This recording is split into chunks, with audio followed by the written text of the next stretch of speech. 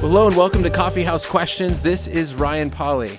Now, if you've been listening to the show for a little bit, you may know or remember back on January 25th of last year, almost 1 year to the day, I did an interview titled, How Can I Start Defending My Faith with Dr. Craig Hazen. We discussed an intro to apologetics and why we need to make a defense. And now, 1 year later, I have the opportunity and the privilege of interviewing Dr. Hazen again. So Dr. Hazen, thanks for coming back on the show. Oh, thanks for having me, Ryan. A lot has happened since then, huh? Yeah, a lot has happened. I graduated from the apologetics program that you run at Biola University and just been putting that to use and really enjoying postgraduate school life a little bit. Yeah, and a distant second in importance was you got married. So yes, that was a distant second or a very first priority. Yeah, things definitely very different. I think one big thing was I felt like when I graduate from the master's program, I will finally kind of have some free time back. You know, all the nights I spent studying and doing homework and writing papers, I'll finally have that to kind of do ministry and write some more articles. And I think it was about a week before graduation, I got engaged. And so as soon as I graduated, it was into wedding planning. And every night was busy wedding planning. And I thought, once I get married, then kind of that free time comes back. And then it was, okay, getting moved into a new apartment and settling in and, still adjusting to married life. And so it's like, I think things are finally starting to slow down a little bit, which is nice, about a year later. Well, that's good. So, Dr. Hazen, I don't know if you're aware that the January 25th, about a year ago today, you joined me. And during that interview, I actually kept you from doing your final edits. I think you were talking about you were doing final edits on a book that you were writing, and that my interview was a little bit of a distraction from that. But since then, your book has come out. It's called Fearless Prayer, Why We Don't Ask and Why We Should. And so that's what we're going to be talking about today. For those of you who do not know Dr. Hazen, he is the director and the founder of the Christian Masters in Apologetics program at Biola University, also the Masters in Science and Religion. He is also the director of a Christian philosophy journal, or the editor of that, and speaks and does Biola on the Road and many other great apologetic opportunities, which, by the way, was your last apologetics on the road in Colorado? Yeah, that was a big one. Yeah, my parents were actually attended. They live there, and so they told me that they were going to be going to this big conference, and I looked it up, and I go, oh, that's the Biola on the Road. And so they really enjoyed it and really enjoyed the speakers and the team you put together for that. It was fun meeting them. So this book that you've written, a little bit different than what you normally write and what you've studied on world religions, what you are involved with, so science and religion and with apologetics. Why write a book on prayer? Yeah, some of my colleagues thought the same thing. They heard I was writing a book on prayer, and they're like, wait a minute, you're writing a book on prayer? I guess I have not impressed them with my overt spirituality. I am not the guy somebody comes to for pastoral counseling or something. I just don't have those genes. And but nonetheless, I am a Christian, and I pray and seek the Lord and all that kind of stuff. And I've learned a few things over the years. But there's one thing that really got under my skin, and I bet you it was a decade ago when it first happened, was I just read this passage in John chapter 15, which I'd read dozens of times before. But when I read it this time, it just hit me upside the head. You don't really believe this. And whatever that voice was, maybe the Holy Spirit, I had to pay attention to it, and I think it was right. I really didn't believe it. And here's the verse I'm talking about. It's in John chapter 15, and it's verse 7. If you remain in me, and my words remain in you, ask whatever you wish, and it will be done for you. That just didn't seem part of my experience at all. And honestly, I don't know anybody who has that as a vital part of their experience. And so that just sent me on a bit of a research project trying to figure out what that means. And needless to say, I came out of the other end of the project very pleased with what it means. In fact, I'll give you the conclusion right up front. I think Jesus really meant it. He meant that ask whatever we wish and it will be done. Yeah. Amazing, Amazing.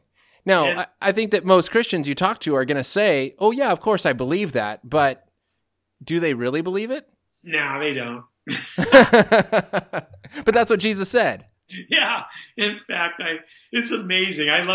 The thing I love about this book the most is it helps to show people their own unbelief. Yeah. It's like, there's a part of the book, about a good chunk of the book, is just overcoming people's objections to this particular saying of Jesus, taking them on like one at a time and looking to see what I call the death by 1,000 qualifications that this verse undergoes. So what would be some of those qualifications? Oh, okay. You jumping right into it then. Well, because I think that there's kind of two different maybe groups of people in my understanding, and you can tell me, if you agree or disagree. But you kind of have the person who has all the qualifications. Well, it can't be true because of X, Y, and Z, and we're going to talk about those. But I think then there's the other Christian who goes, well, of course, yeah, that's what the Bible says, and I believe it, but they maybe don't actually pray it. They don't fully trust in it and expect things to actually happen when they pray it. But they go, oh yeah, of course, that's what prayer is. You ask and God does things. But maybe there's the intellectual understanding, but then there's the actual belief put into practice. I think maybe two ways that people shy away from this verse. Yeah, well, because I was one of these guys who was pretty skeptical about it too. I just was kind of hiding it, and I think the Lord brought it up at a particular point, and I had to deal with it. But I find it fascinating when I bring up this particular passage almost every time, Ryan. It's hilarious. Almost every time I bring this up, somebody goes, well, you got to be careful with that. That's how it always starts. Yeah. You got to be careful with that. And then I go, okay, here come the qualifications. Mm-hmm. And as I said earlier, I claim that this verse dies the death of 1,000 qualifications. But actually, in context and in proper understanding, it's an enormously powerful verse. Jesus really meant it. And if a person practices this, they will see amazing benefit in their spiritual life and ministry. How do we then trust in this the right way? So your book is Fearless Prayer. So maybe start with this: what is fearless prayer? What are you trying to get at for the Christian to understand from reading this book? Well, that's a whole interesting story, even about the title of the book, Fearless Prayer, Why We Don't Ask and Why We Should. That was actually the publisher's idea for a title. You know what my title was going to be? My title was going to be Ask for Anything and It Shall Be Done for You. There you go. It would really be in your face, Yeah. And by the way, and the president of the publishing company loved it, Because I told him, could you imagine a book like that sitting next to the cash register at a Christian bookstore? Yeah. Everyone would buy it, especially the most immature Christians, who just want a bunch of stuff. Yeah. And so he actually liked the idea. Maybe he saw dollar signs in his own eyes, in terms of the sales, with a intriguing title like that. But when his marketing team got a hold of it, they made a very good case that I really shouldn't title it that. And they came up with this alternative, Fearless Prayer. But their reason for not wanting the title Ask for Anything and It Shall Be Done for You is because they just thought it would really cause a lot of people to think it's simply another book coming out of the Word Faith movement, the health, wealth, and prosperity gospel. Some people, pejoratively call it the name it and claim it bunch, Yep. And so people would shy away from it, and their core audience might actually not even give it a second look. So I said, all right, guys, I'm going to do a little study on this. And so I went to my Facebook friends. I have about 4,000 or 5,000 of them. And I gave them two titles to choose from. I said, you don't know anything except there's a book out there. And one title is Fearless Prayer, Why We Don't Ask and Why We Should. And the other title is Ask for Anything and It Will Be Done for You.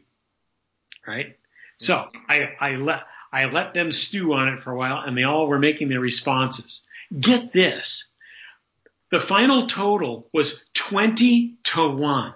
It was not even a contest, 20-1. And it wasn't necessarily for Fearless Prayer, but it was definitely against Ask for Anything and It Will Be Done for You. Because of the Word of Faith movement. Yeah. People said, I would just assume it was written by Benny Hinn or something. Yeah. And so, wow. But that's interesting on two levels. First of all, it shows how truly impactful the word faith movement has been to where we're actually kind of scared of them, and that they have helped to rob us of one of the most important passages of Scripture, because people aren't going to read a book because it has that title, because they think that idea has been abused by a group and they're not going to go there.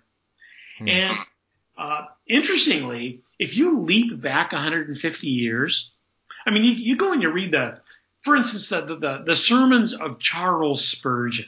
I mean, just a fantastic, reformed, fiery, evangelical preacher who has nothing at all to do with the word faith movement. Yeah. And it's a brilliant Bible scholar himself. I read a sermon that he wrote called Ask and Have, where he camped on that particular verse, John 15:7. And, ask whatever you wish and it will be done for you. And he just went on and on and on about, how God's going to provide for us. And, he was thrilled about that verse. But yet today we shy away from that particular verse because we don't want to be associated with some people who might be abusing it. Yeah. In my view, that is a tremendous success point in our enemy's spiritual warfare against us. Absolutely. Yeah, and that we are allowing the enemy to take away a passage, to distort Scripture, and rather than us standing up for a correct interpretation to help people better understand what it's saying, we just shy away from it and allow the distorted view to keep moving on. Yeah. So that word faith association thing is a powerful objection that people have to this particular passage. So I'll tell them, look, verse 7 of John 15 says, if you remain in me and my words remain in you, ask whatever you wish and it will be done for you. And people were saying, yeah, but you got to be careful with that because, there's all those word faith people. Well, here's my response to that. Look, you know what? I wish they weren't abusing it, but you know what? That's not my concern in trying to figure out what this passage means. I want to get all of the spiritual nourishment and power out of this particular passage. If they're abusing it over there, I hope they stop, but I'm not going to let that rob me of the power of this particular passage. So that's dealing with one important objection, people thinking that this associates them with the word faith movement. Yeah. So some of the other objections, because I do want to get into specifically what this verse is talking about and how can we take it correctly. But there are other difficulties in our culture, one of them being doubt. And you discuss a little bit of doubt in your book, talking about minor doubt versus serious doubt. But, Emily wrote in on Instagram and said, how does doubt affect prayer? Yeah, weirdly, very weirdly, I actually have a short chapter on Christian apologetics in a book on prayer. Well, that was another question I had I think this is the first book I've ever read on prayer that talks about Christian apologetics, and why is that included? Well, it just made perfect sense to me that if a person wants to really see a very vibrant prayer life, that they really have to believe God exists and that Jesus is the unique Savior of humankind. And I mean, without that, you just forget the whole enterprise. And strangely, I know you've noticed this too, when you go to even vibrant evangelical churches, you discover that a lot of people aren't quite sure about the whole Christian thing. I mean, they think it might be true and they kind of hope it's true, but they don't really have much in the way of firm knowledge that it's true. And I think my prayer life is enhanced tremendously when I have a firm understanding that that God exists and that Jesus can save me from my sins. Suddenly, prayer becomes a real option because there's a personal God who can hear me and who cares about me.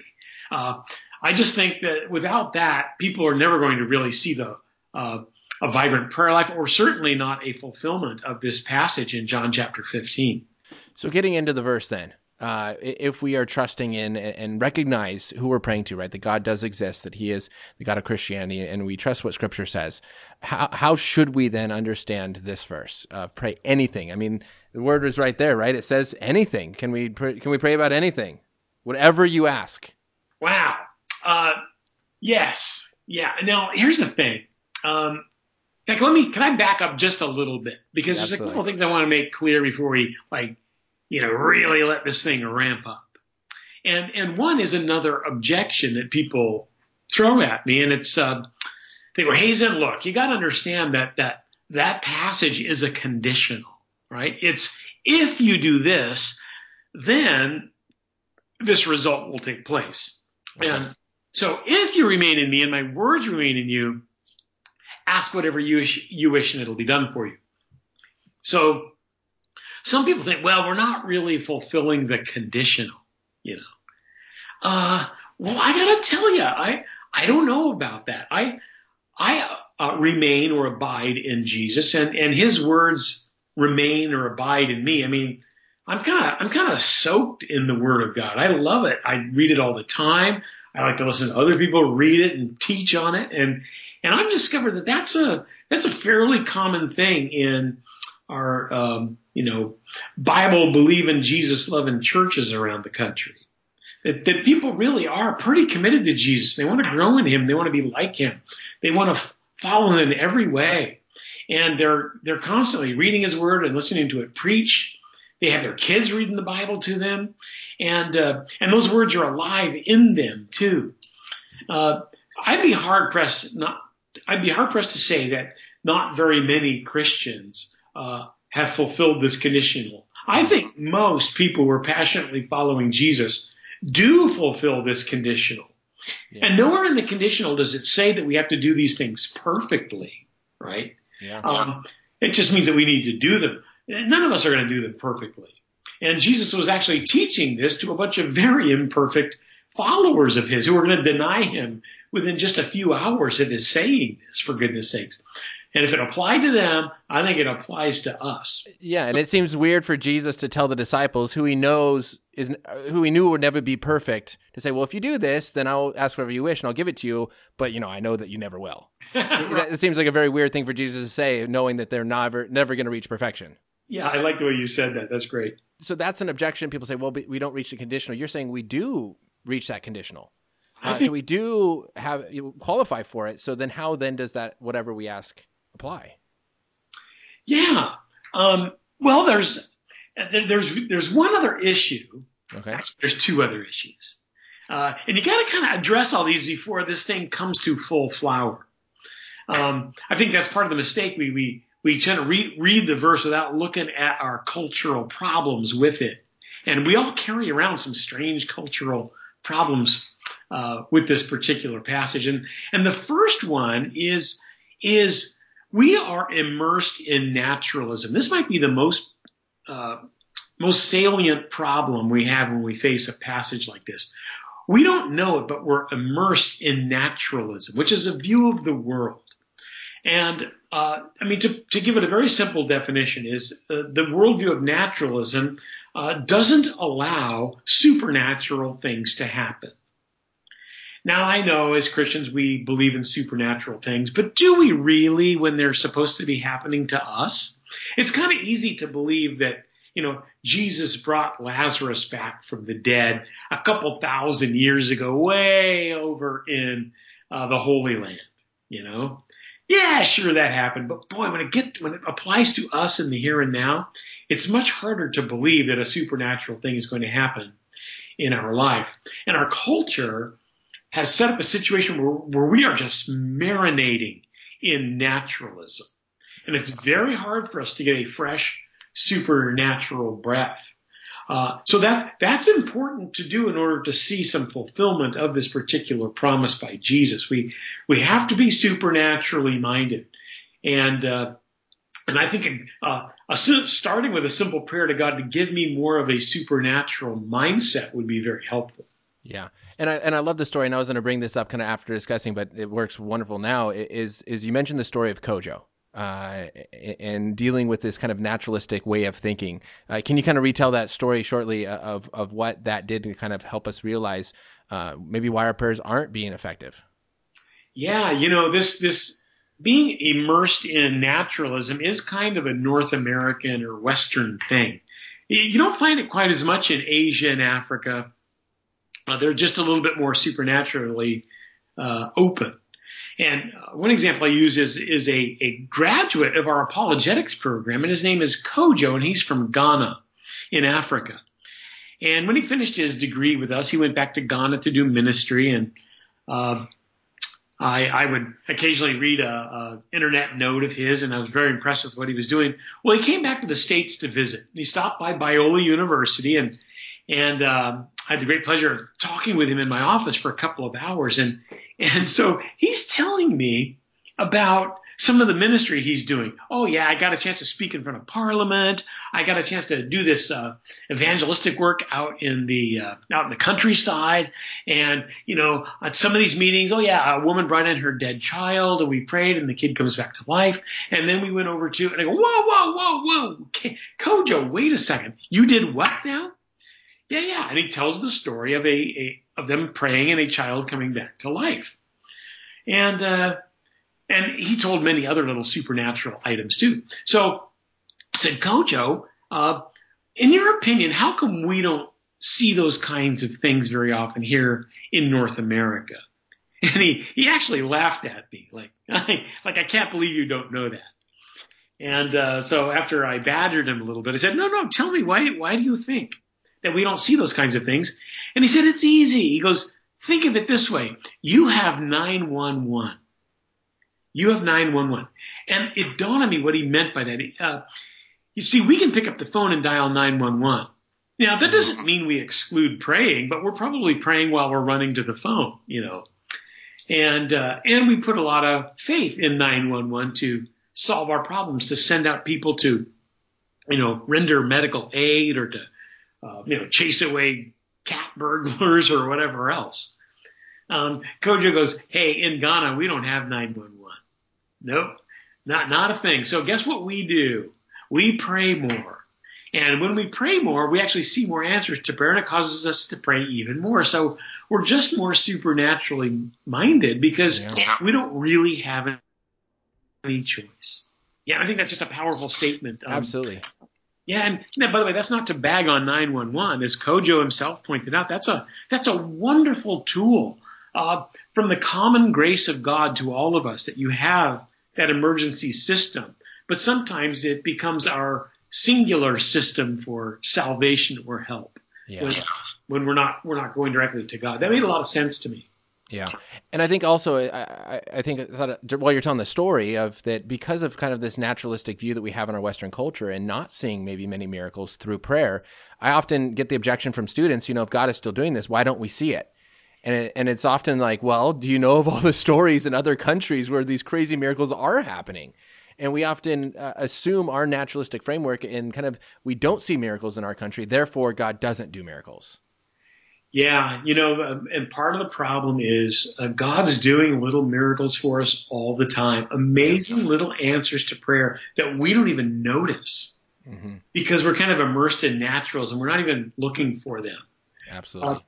Over the last 10 years, as I've grown in my awareness of this, I sometimes watch in amazement how in a single day after I pray for something, God will start moving chess pieces around parts of my life to bring something to fulfillment. It's really extraordinary. Yeah. And how attentive he is to my requests. Yeah, and when we're aware of that, and when we think in a new mind and new light, and we see God moving in often ways that we're just missing because we're not paying attention. Yeah. So we have less than 5 minutes left. And so you mentioned there's one more objection, and then we can kind of briefly get into the verse. And I just want to encourage those to grab the book so they can really get a deeper understanding. Yeah, well, this objection is the one that really brings forth the full flowering of the interpretation. So let me hit you with it. All right. This passage does not sit in isolation. It is part of a whole. There's a context to it, and the context is the vine and the branches.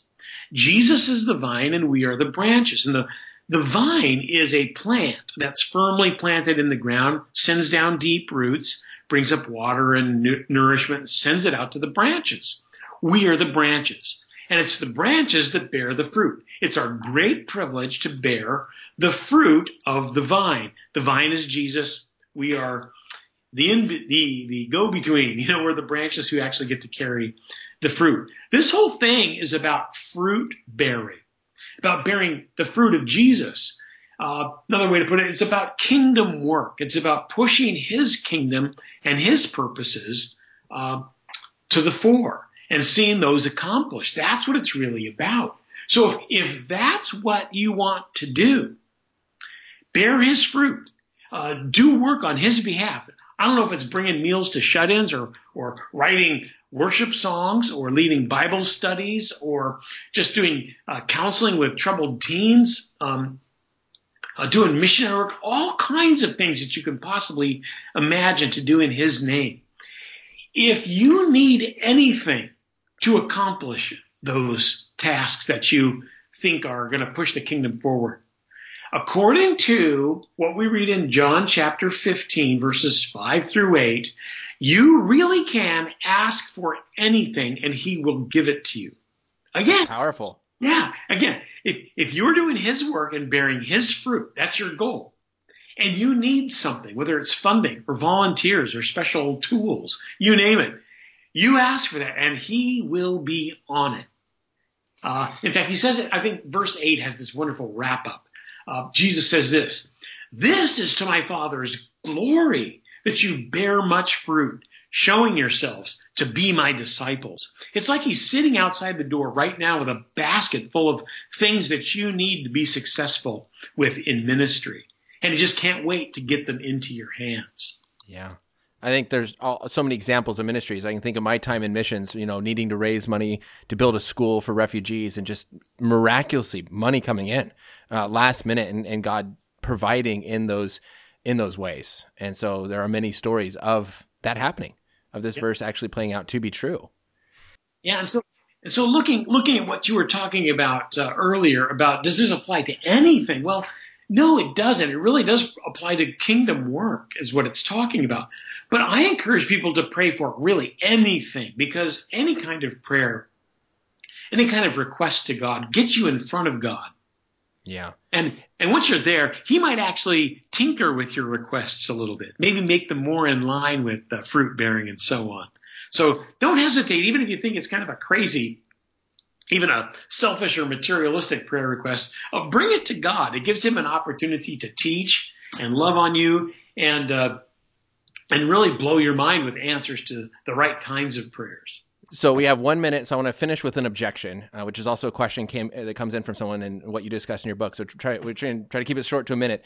But you talk about the idea of, I tried, but it didn't work. Tony wrote in on Instagram and talked about, when do you stop praying for something? What about when you're praying for something that seems to be kingdom work, for the health of someone to be recovered or whatever, and God just isn't answering? Is there a point where we just stop because maybe it's not working? Bummer. We need a whole nother half hour on that one. Yeah.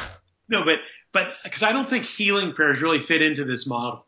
Healing is a very different thing. And really the baseline for healing prayers is that we're all going to die and nobody's going to escape it. So even if we're healed, we're only healed for a little while, and then we're back facing death once again.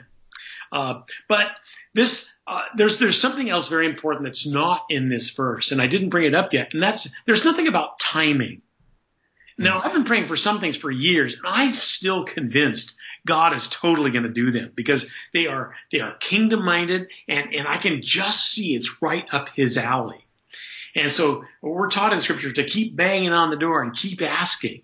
And some things God responds to immediately or within 24 hours. It's amazing. But some things take a little bit longer, and we need to learn how to be persistent. Keep being persistent. Well, I wish we had more time together, but we are out and we'll have to stop it there. But hopefully people can go pick up the book and learn more of what you have to say in this incredible little short book that you have written. So, Dr. Hazen, thank you so much for joining me on the show today. Thanks, Ryan. That was a lot of fun.